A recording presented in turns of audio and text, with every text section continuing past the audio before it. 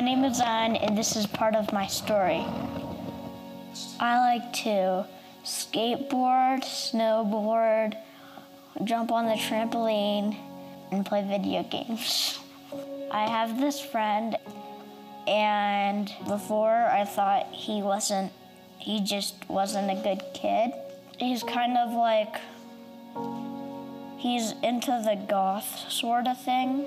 Sometimes whenever it was like a dress down day or something, he'd dress how he normally dresses in his like all black and stuff and black, and everything like that. And then people would sometimes make fun of him and stuff.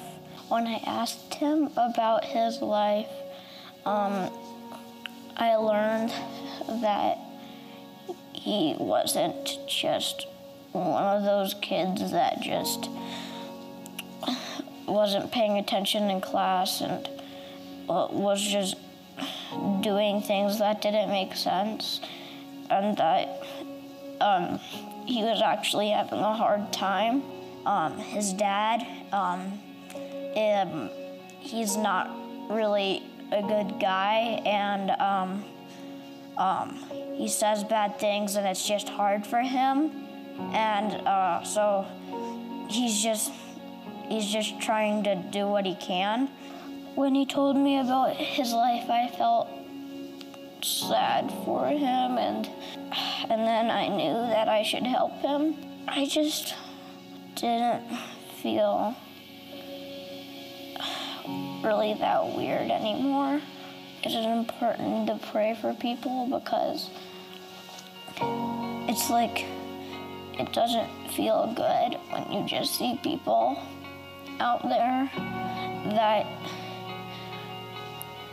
are having a hard time and you just let it go. And I want to help people, I don't want to let it go though, because letting it go, I don't want to let things go like that.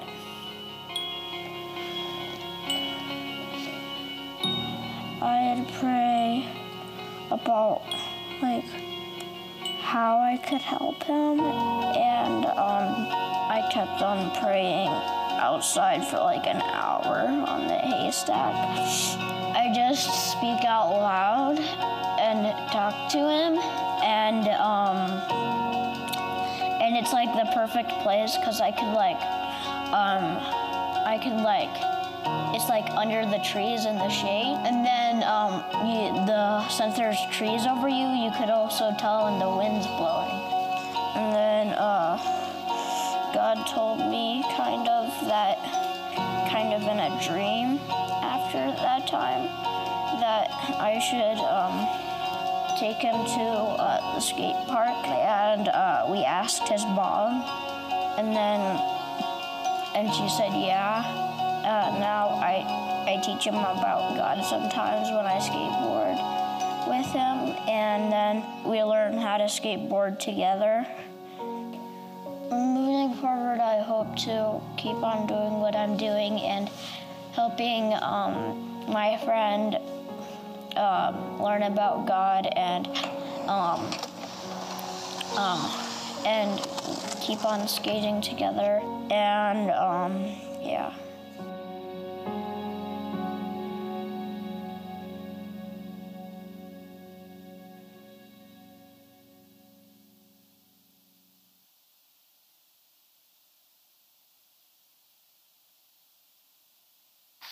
Amen. What a great story. I love how Zion is living out what we as a church are just trying to be about, right? Changing people's stories, moving towards the broken and the hurting all around us, and bringing the life and the love of Christ to them. This is really our heart as a church. In fact, next week we are celebrating that heartbeat in a very significant way. Next weekend is the 1-year anniversary of our For the City and Beyond vision, which so many of you are a part of. Hundreds and hundreds and hundreds of you are a part of. And this is a vision to impact our city and our world with the love of Jesus. And a lot of times people will ask me, hey, what's the latest with For the City and Beyond?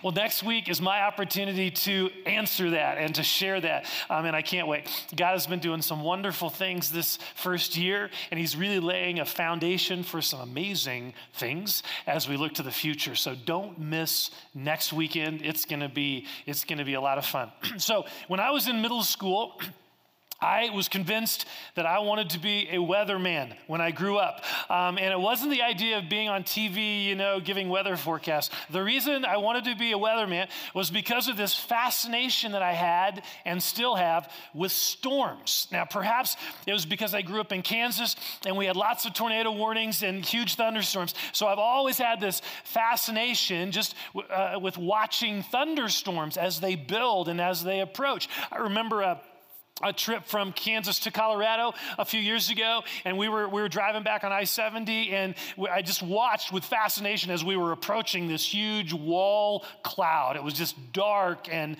menacing, and it was awesome to see until we drove into it, until it hit. And then it was just plain scary, right? Rain pounding, I couldn't see 10 feet in front of me. The vehicle was shaking, and there was this uncertainty of what was coming, right? Is there hail in this? Is there a tornado in this? Are we gonna be okay? So storms are fascinating to watch, but they're no fun to be in. There are lots of things that are happening in the midst of a storm, things that are beyond our control, and it can be very unsettling. And this is true not only in terms of literal storms, it's also true of the storms that we face in our lives, the relational storm of a marriage that's in conflict, or a broken engagement, the financial storm of debt or losing our job, the uncertainty storm of I'm graduating in May and I don't know what I'm going to do then, the health storm of a cancer diagnosis or a mental breakdown, the unexpected storm of tragedy or loss. We never know when one of these storms is going to approach, and we usually have little warning, and then it just hits, and suddenly we feel very out of control. Things are swirling all around us that we have absolutely no control over, and it's very unsettling.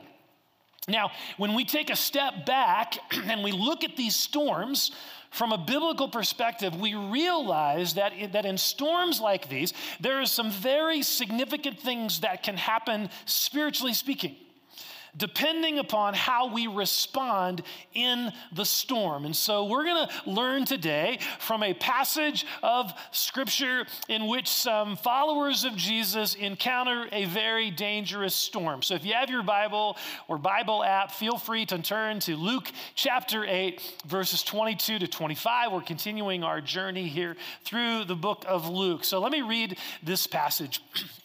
One day, Jesus said to his disciples, let's go over to the other side of the lake. So they got into the boat and they set out. As they sailed, he fell asleep.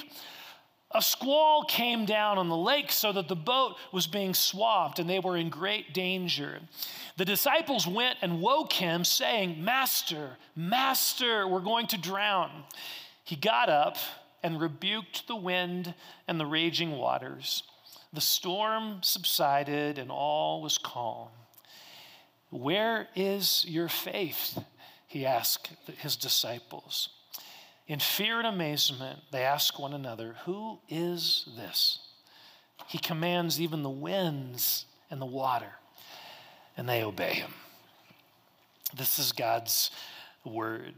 So during the first several chapters of Luke, Jesus is ministering in Galilee, which is in the northern part of Israel. And in the heart of this region of Galilee is the Sea of Galilee, which is absolutely beautiful.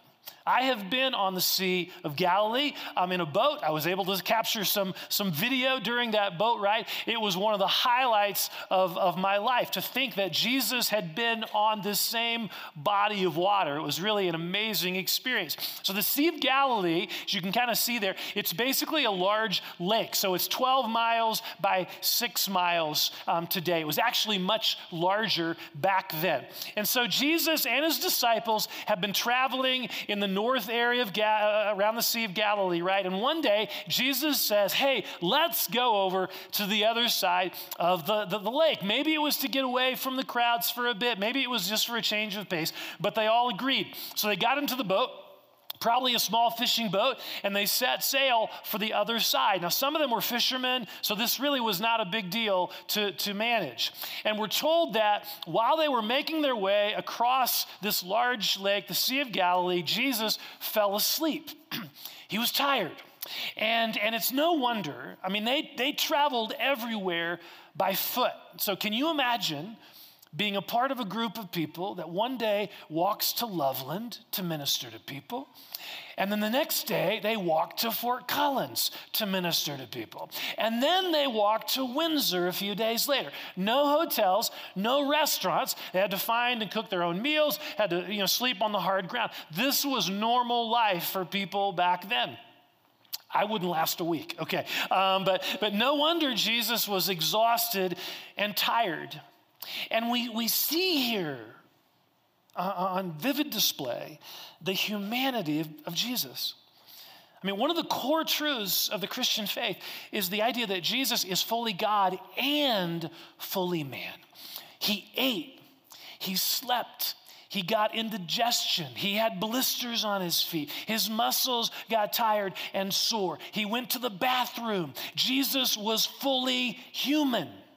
He experienced life as we experience it in these physical bodies that feel emotion and that experience fatigue and hunger and pain. Okay, so as the boat began to gently rock back and forth, Jesus' fatigue caught up with him and he fell asleep. He wasn't faking it, keeping one eye open, He was really asleep, as we will see. So as they were crossing the Sea of Galilee, a storm came up. Actually, the word, if you look in the text there, the word Luke uses here, it says that a storm came down. Now, what does that mean? Well, the Sea of Galilee is actually 600 feet below sea level, and it's surrounded by tablelands which rise to these small mountains. And so what often happens there is that cold air will rush down the mountains, it will pick up speed through the ravines in the tablelands, and then it will meet hot air rising from the lake. And the result would get any weather person excited: a quickly developing violent storm. And this was very common on the Sea of Galilee. In fact, it is very common. In fact, when I was there, when I traveled there a few years ago, we were in a bus headed to Capernaum, which is just on the north side there, the Sea of Galilee. And sure enough, out of the blue, we got hit with this major storm. I mean, the rain was just pounding and the wind was, beating against the bus. And so we had to actually sit in the bus until the storm blew over. Now, I can't imagine experiencing a storm like that in an open boat, but that's exactly what happened to the disciples and Jesus that day. They set sail in beautiful weather, but very soon they were engulfed in this violent storm. The boat started filling with water and they were in grave danger. Now, there's a very important principle that is highlighted in this passage. Here's the principle. Here's the first principle. Storms happen even when Jesus is with us. Storms happen even when Jesus is with us. Having Jesus does not exempt us from experiencing difficulty. I mean, these guys were in a relationship with Jesus, the Son of God. They were in the same boat as Jesus, the Messiah, and yet they experienced this storm. Having Jesus in our lives does not exempt us from experiencing difficulties. In fact, the only reason these guys were in the boat was because Jesus actually said, let's go to the other side. They were obeying Jesus when this storm hit. One of the mistaken ideas that we often consciously or subconsciously embrace as Christians, as followers of Christ, one of the ideas we subconsciously or consciously embrace is this idea that if I'm following God, if I'm obeying God, and I'm walking closely with him, then things in my life are going to go really well, right? That my business will succeed, and I'll find the perfect spouse, and my children will be protected from harm, and my health will be great. I mean, isn't that how it works? I mean, isn't that the bargain we made with God? I follow you, and you bless me, right? That's our deal. No, that was not the deal. You know, often we are not consciously aware that we're believing this. We don't realize this is a bargain we made. It's sort of subconscious. We don't realize it consciously until a storm hits. Tragedy strikes, difficulties arise, and we instinctively begin asking, why me? Why me? God, I'm following you. I'm trying to do the right thing. Why is this happening to me or my family? Now, at some level, it's totally normal to ask that question. The danger occurs when we try to answer that question, because that's a dead end, because we don't know why. What we know is that storms happen. Storms are a reality in our lives. No one is exempt. No one is exempt, no matter how closely they walk with God. No one is exempt. And the Bible, the Bible is filled with examples of this. Really, when people, buy into this thing that, when you follow God, everything will be blessed, everything will, be no problems. All that. This is not biblical, right? You just start in the first pages and you just look through Scripture, the number of godly men and women who experience horrible difficulties. You have Ruth, who lost her husband and her sons. You have Joseph being thrown in prison for 11 years for a crime he didn't commit. You have Daniel going into captivity. You have Hosea marrying a woman who is unfaithful to him. You have Jeremiah's disappointment. My one-year Bible readings right now are in the book of Job, and man, just this guy who's following God, and he lost everything. John the Baptist died in prison. John the disciple was sentenced to exile on the island of Patmos, right? Paul and Silas were thrown in prison. These are the good guys, right? These are the good people. The good ones, the ones who are following God, the heroes of the faith. Read Hebrews chapter 11 sometime, the end of that chapter, about what happens to some people who had been following God. They were sawn in two. They were tortured. They were thrown in prison. Nowhere in Scripture do we see evidence of this idea that if you're following God, you're exempt from life's storms. We live in a fallen world where tragedies and difficulties happen to good people and to evil people alike, which means, and this is very important, it means that the presence of storms in our lives says nothing about God's love or lack of love for us. The presence of storms in our lives says nothing about God's love for us or his lack of love for us. Storms happen to everyone, even when we're following closely with Jesus, even when he is with us in the boat. Suffering and hardship are difficulties that are very much a part of our lives as Christ followers. Now I don't believe that God directly causes suffering. I don't believe that God sends disease and that he causes bad things to happen. But what he does so powerfully is use these storms as opportunities for us to grow in our relationship with him, as we see in this story. Okay, so the boat is now filling with water. The disciples are trying to maintain control of the vessel, but the wind and the waves, they keep pounding against it. They realize they're in trouble, in big trouble, and Jesus is still sleeping. So they wake him up saying, Master, we're going to drown. Now, it's hard to know whether they woke him thinking he could help them, or they just woke him up to let them know that he was going to be dying in just a couple minutes with them. But you try to imagine the scene here in your mind. The chaos, the absolute confusion, the terrifying fear as the boat is capsizing. Guys are yelling at each other. They're trying to bail water with whatever they can find. All hope seems to be lost. This is a perfect storm that's going to take out all of them. Well, in the midst of all this chaos, we read these words. Jesus got up and rebuked the wind and the raging waters. The storms subsided and all was calm. See, Jesus stands up in the midst of this chaos. He rebukes the wind and the waves, and everything is calm. Immediately, the rain stops. The clouds disappear. The disciples are squinting from the bright sun overhead. The boat is gently rocking back and forth from the residual waves. In one moment, everything is calm. Are you kidding me? I mean, notice it doesn't say Jesus fought against the storm or that he cursed the storm. No. He just rebuked it as if he actually had authority over the storm, telling it what to do. And the storm immediately subsided. All was calm. Now, this is absolutely amazing. And imagine being in a storm as wind and rain and hail or whatever are pelting your house, and you go out in your backyard, and I'm sure we've done this. We wanted to do this, right, at times. But imagine that. It's pelting your house. You go out in the backyard, and you just tell it to stop, and it does.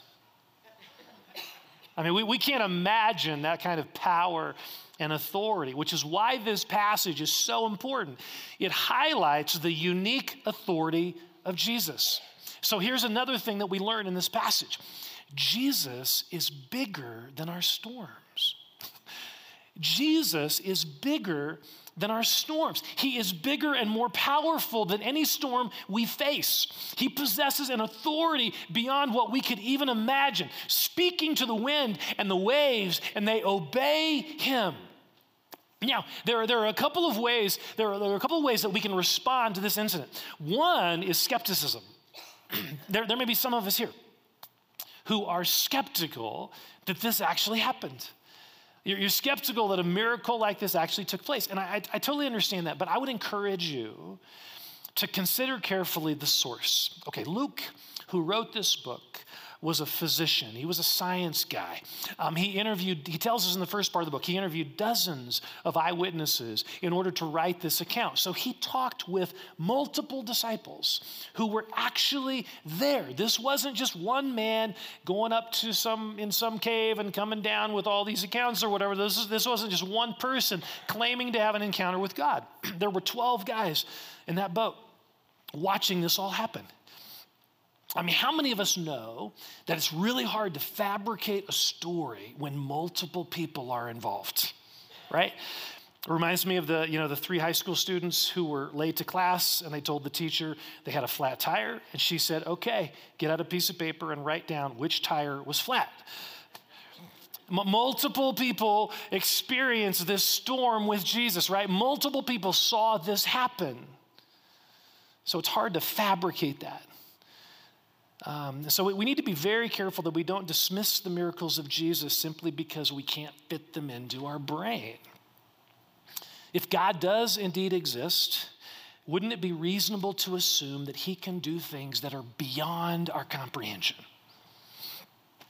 So if you're skeptical of this, I would encourage you, rather than just dismissing all this stuff, just instinctively dismissing it, I would encourage you to read the book of Luke for yourself, this eyewitness account, and ask yourself, is this entire story of this storm, as well as the entire story of Luke, is that something that could be fabricated? Now, in addition to skepticism, there's another response, and that is awe. A response of awe. We read in verse 25 that the disciples were amazed at this. He commands even the winds and the waters, and they obey him. This is no ordinary man. Jesus has authority over the wind and the waves. I mean, Paul writes this about Jesus in Colossians chapter 1. In fact, let's read this passage out loud together. Jesus is the image of the invisible God, the firstborn over all creation. For in him all things were created, things in heaven and on earth, visible and invisible, whether thrones or powers or rulers or authorities. All things have been created through him and for him. He is before all things, and in him all things hold together. In him all things hold together. This is the Jesus that was with the disciples in the boat. So it is nothing for this Jesus we just read about. It's nothing for this Jesus to speak to a hurricane and say, be still, and it stops. Or to say to crashing thunder, be quiet, and it's quiet.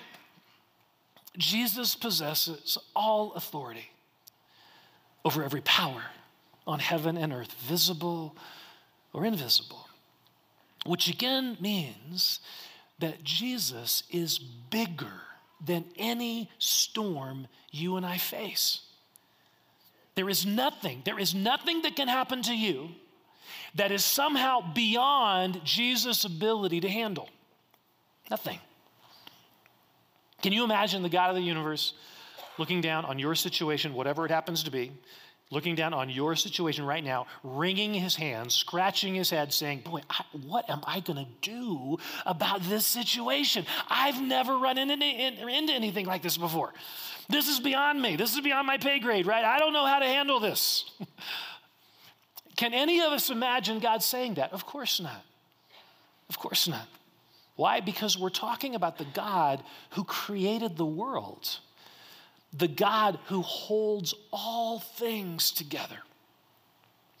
He is not stumped by our difficulties. He's not overwhelmed by our problems. He's not at a loss with our challenges. He is bigger than our storms. He's bigger than our storms. Now, that doesn't mean that he will do exactly what we want him to do in the midst of our storms, bringing back our loved one or getting rid of our boss or taking away the hurt we feel from a failed relationship or a strained marriage or whatever. But Jesus is able to help us handle those difficulties, to give us peace in the midst of the storm, to use these things, these difficulties, to use them to form us and to mold us and to grow us in him. And I mean, remember, we live in a fallen world, right? A fallen world in which God allows these difficulties and tragedies to occur. But his agenda, he allows these things, but his agenda goes far beyond ours. I mean, we're thinking next week. He's thinking the next 1,000 years, right? I mean, I'm sure things are going to look a lot different one day when we view all of these things from the perspective of eternity. So what we do know is that this Jesus who lives in us, this Jesus that we worship and that we pray to, this Jesus is bigger than any storm we are facing. We know that. But there is something specific that he's looking for from us. And we see this revealed in this passage. He got up and rebuked the wind and the raging waters. The storm subsided and all was calm. Where is your faith? He asked his disciples. Now, how many of us realize that when Jesus asks a question, it's usually not rhetorical, okay? There is something really important that he's going after when he asks a question. There is something important that he wants to highlight, and this question is no exception. Where is your faith? Here's what we learn in this question. In the midst of our storms, Jesus is looking for faith. That's what we learn. In the midst of our storms, Jesus is looking for faith. That's the response he wants from us. He wants us to exercise our faith. He wants us to demonstrate a resolute trust in him. It's already abundantly clear at this point in the book of Luke, and we've been walking through the first several chapters here for a while. It's already very clear that in the book of Luke, faith is a really big deal to Jesus. Okay, so in chapter 5, he praised the faith of the friends of the man who lowered him through the roof to be healed by Jesus. Then in chapter 7, Jesus praised the faith of the centurion who said, you don't even need to come under my roof. Just say the word and my servant will be healed. Jesus was amazed at his faith. And then to the sexually immoral woman whose life had been touched by Jesus. We looked at this story a couple weeks ago. He told her, your faith has saved you. Go in peace. These disciples had seen every one of these incidents. They had repeatedly heard Jesus praise people for their faith in him. And now it was time for their exam, right? It was time for their exam. It was time for them to be placed in a situation where faith was not just talked about and it was not just observed in other people. It was actually exercised. It's easy to talk about faith, right? And it's easy to hear messages about faith and extol how important faith is. I mean, it's easy to do all that stuff, but it is only in the midst of a storm that we begin to understand what faith really looks like. It's in a storm that we understand what faith looks like. It's not just theoretical. Now, this is real. This is real. Faith doesn't come naturally or easily. It is not, I wish it was, but it's not like an air conditioning that just kind of automatically kicks in when things heat up. Wouldn't that be cool? If faith was just like that, we'd have a faith thermostat just automatically kicked in. It's not like that. Faith is not automatic. It is not something that just happens to us. It is something we have to exercise. It's something we have to lay hold of and to keep laying hold of. See, the disciples in the boat, they were not shining examples of faith. In fact, they kind of show us what life looks like when our faith is not being exercised. Fear, panic, stress, trying to manage things beyond our control, probably some anger mixed in there. These things all come quite naturally to us in the midst of storms in our lives. I mean, we don't have to consciously make fear a part of our response. We don't have to. Okay, I think I'm gonna choose to be afraid right now. We don't have to do that consciously. It happens quite naturally. All of these things the disciples experience are natural, or our natural responses to storms. What is not our natural response is to demonstrate faith, to demonstrate a resolute, unyielding trust in Jesus. This does not come naturally. But here's the encouraging thing. It is within the grasp of every one of us. It is within the grasp of every one of us. Why do I say that? Because Jesus is in the boat. Jesus is in the boat. You see, faith is not our ability, trying to muster up some courageous response, right? That's not what faith is. Faith is about our response to having Jesus in the boat. See, the most important aspect of faith is the object of our faith. Jesus. He is in the boat with us. So faith is within the grasp of all of us because he is in the boat. It is within the faith is within a grasp of all of us. The question is, how do we lay hold of this faith? How do we lay hold of greater faith in the midst of our storms? And there are two things that are in seed form in this story that actually reveal to us. They're powerful ways to grow our faith.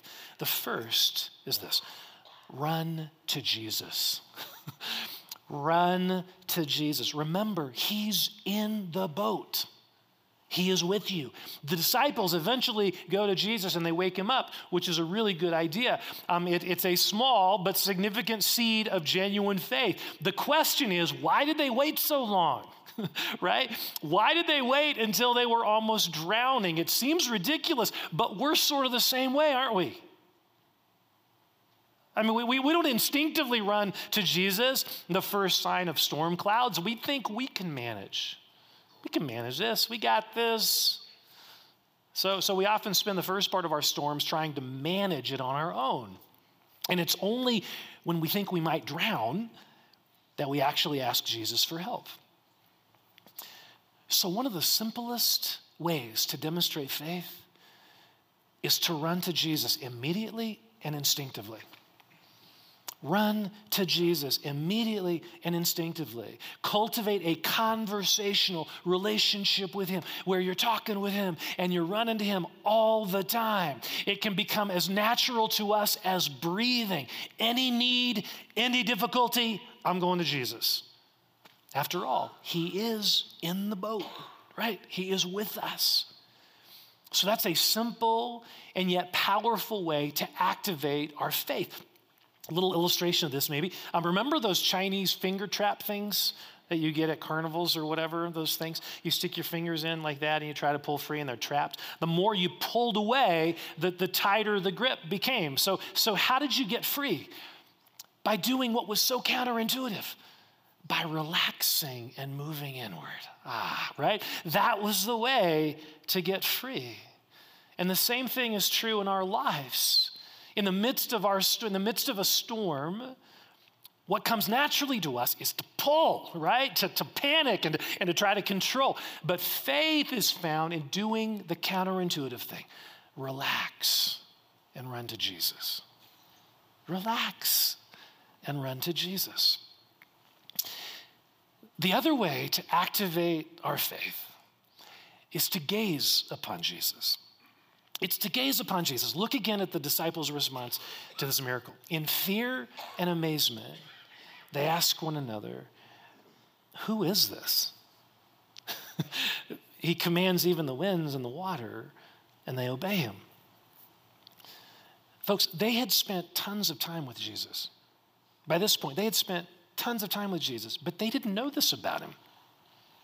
They didn't know he could do this sort of thing until they saw it.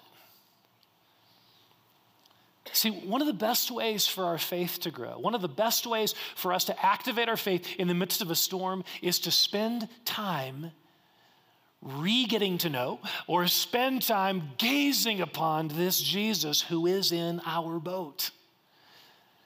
This Jesus who is with us. Do we know what he's really like? Do we know what he's really like? Do we see him for who he really is? Are we gazing upon him?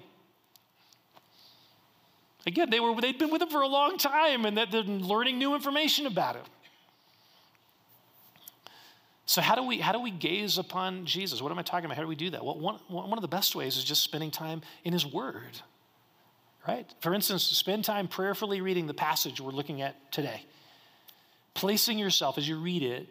Don't read it for information. We talked about this last week. Don't read it for information. Read it to see what God is saying. So one of the things you can do there as you're reading it, just place yourself in that boat and then just kind of see what Jesus did. He is the same Jesus today as back then. Same. So for instance, you can just spend time in his word. Spend time just reading his word, just to get reading about Jesus, to get a fresh look at who Jesus is and what he is capable of doing, what he can do. Sometimes we just have this familiar Jesus, right? He's just kind of familiar. We've heard this, yeah. But sometimes we just need a fresh look. Oh yeah, Jesus spoke and a storm subsided. That's who Jesus is, right? Sometimes we just need a fresh look at that.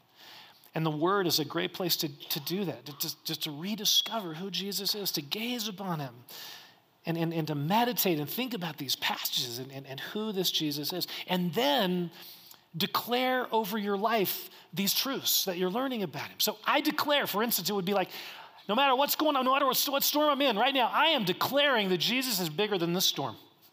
Because that's what the Bible says. That's who Jesus is. He's bigger than this storm. I am declaring right now that Jesus is faithful. I declare right now that Jesus loves me and he is at work in my life. Declare those truths over your life in the midst of your storms because they're true. They're who Jesus is. Now, another great way to gaze upon Jesus is to spend time listening to or singing worship songs that express praise for who Jesus is. There's this really powerful phrase in the Psalms. In some of the Psalms it says, magnify the Lord, right? We've heard that, magnify the Lord. In other words, make your vision of him bigger in your heart. See, that's a posture of faith. It's to magnify, to make your vision of him bigger in your heart. But here's what we often do in the midst of our storms. We magnify our circumstances. right? We magnify our circumstances. We keep thinking about them, and we keep mulling over them, and we keep worrying about them. We're letting our circumstances become bigger and bigger and bigger in our hearts than letting Jesus become bigger and bigger and bigger in our hearts. Which is why it's so important that we are intentional about gazing upon the glory of Jesus, declaring his praise, magnifying him, declaring who he is. We have to choose this, folks. We have to choose this. Especially when our circumstances don't give any indication that God actually is in control. He is in control. The wind and the waves, they still know his name. Magnify the Lord, not your circumstances. Gaze upon him. Magnify. Let Jesus become larger and larger in your hearts. So here's the deal. Storms are going to come. They are. Maybe you're in a storm right now. If not, one probably is headed your way fairly soon, right? If not, there is likely one headed your direction. So we can either dread the reality of storms, hoping they never happen or whatever, and what will happen if we dread the reality of storms, we end up collapsing under the weight of the storm. Or we can see every storm as a strategic spiritual opportunity for our faith in Jesus to grow. It's an opportunity to run to him for help and to gaze upon the wonder of who he is. Jesus, the Lord of the storm, the loving Lord of our lives. He's an amazing Savior. He's an amazing Lord. Let's pray together.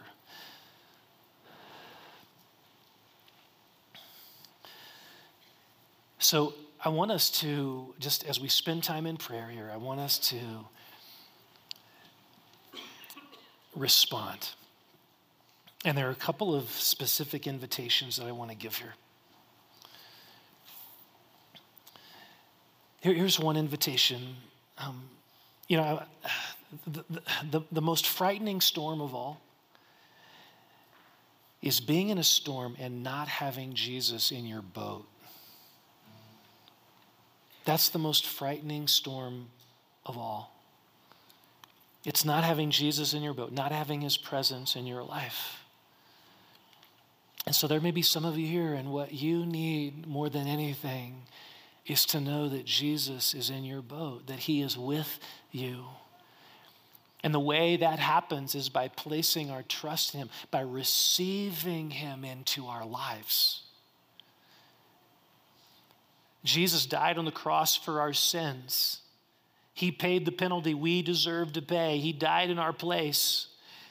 And so the way into a relationship with Jesus is not by trying hard and going to church and being a nice person, all that. No. The way into a relationship with Jesus is by admitting you need a Savior. You need your sins forgiven. And surrendering to him, receiving him into your life. And there may be some of you here and you've never done that.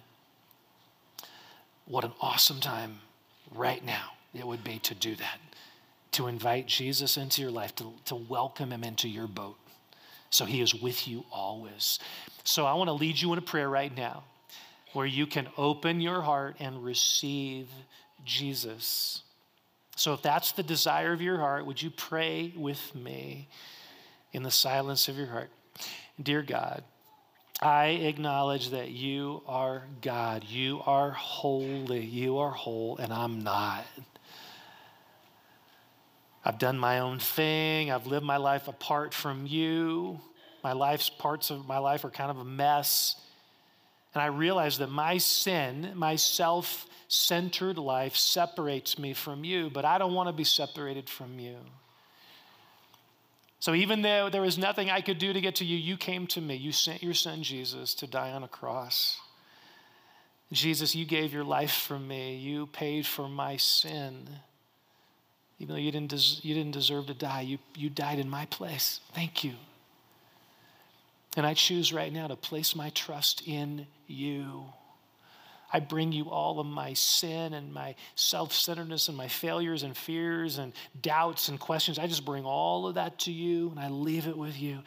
And in exchange for all of that, I receive your life right now. come live in me through the presence of your Spirit. Wash me clean, forgive my sin, past, present sins I haven't even committed yet, all of them washed by your blood, and begin changing me from the inside out. So, Father, I pray for anyone who prayed that prayer, help them grow in this new relationship where you are in the boat with them now, and nothing can separate you from them. Thank you for that. Help them grow in that. And if that's you, if you made that decision today, I encourage you to tell someone before you leave. But for the rest of us here, and maybe those even who just prayed, let's just respond for a moment and think about the storm that you are in right now. Maybe it's relational, maybe it's financial. Who knows what? Maybe it's physical. And here's our opportunity to, first of all, to run to Jesus in our storm. So Jesus, we do that. You know what's going on in people's lives, and we thank you that we can run to you 24/7. I pray this would be as natural to us as breathing. I pray that we would not wait until the boat is almost sinking in our lives to cry to you. This would be instinctive for all of us.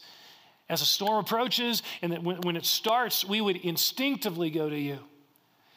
And I just pray that for each one of us here, just have this conversational intimacy with you. And then secondly, I want to pray for our gaze of you to be made larger in our hearts. God, in the midst of our storms, we confess our tendency is to focus on our circumstances and to make them larger in our hearts, to magnify our circumstances. But we don't want to do that. We want to magnify you. In the midst of whatever storm we're going through, we want to magnify you as the amazing Savior and Lord that you are, the Lord who spoke and the storm was stilled. That's the Jesus we want to know more and more. That's the Jesus we want to gaze upon more and more. So help us do that in your word as we're declaring these truths over our lives. Help us do that in worship as we are singing praise for the awesome God that you are. So we love you. We love you. We praise you. Would you help us grow in our faith in the midst of whatever storm we're going through?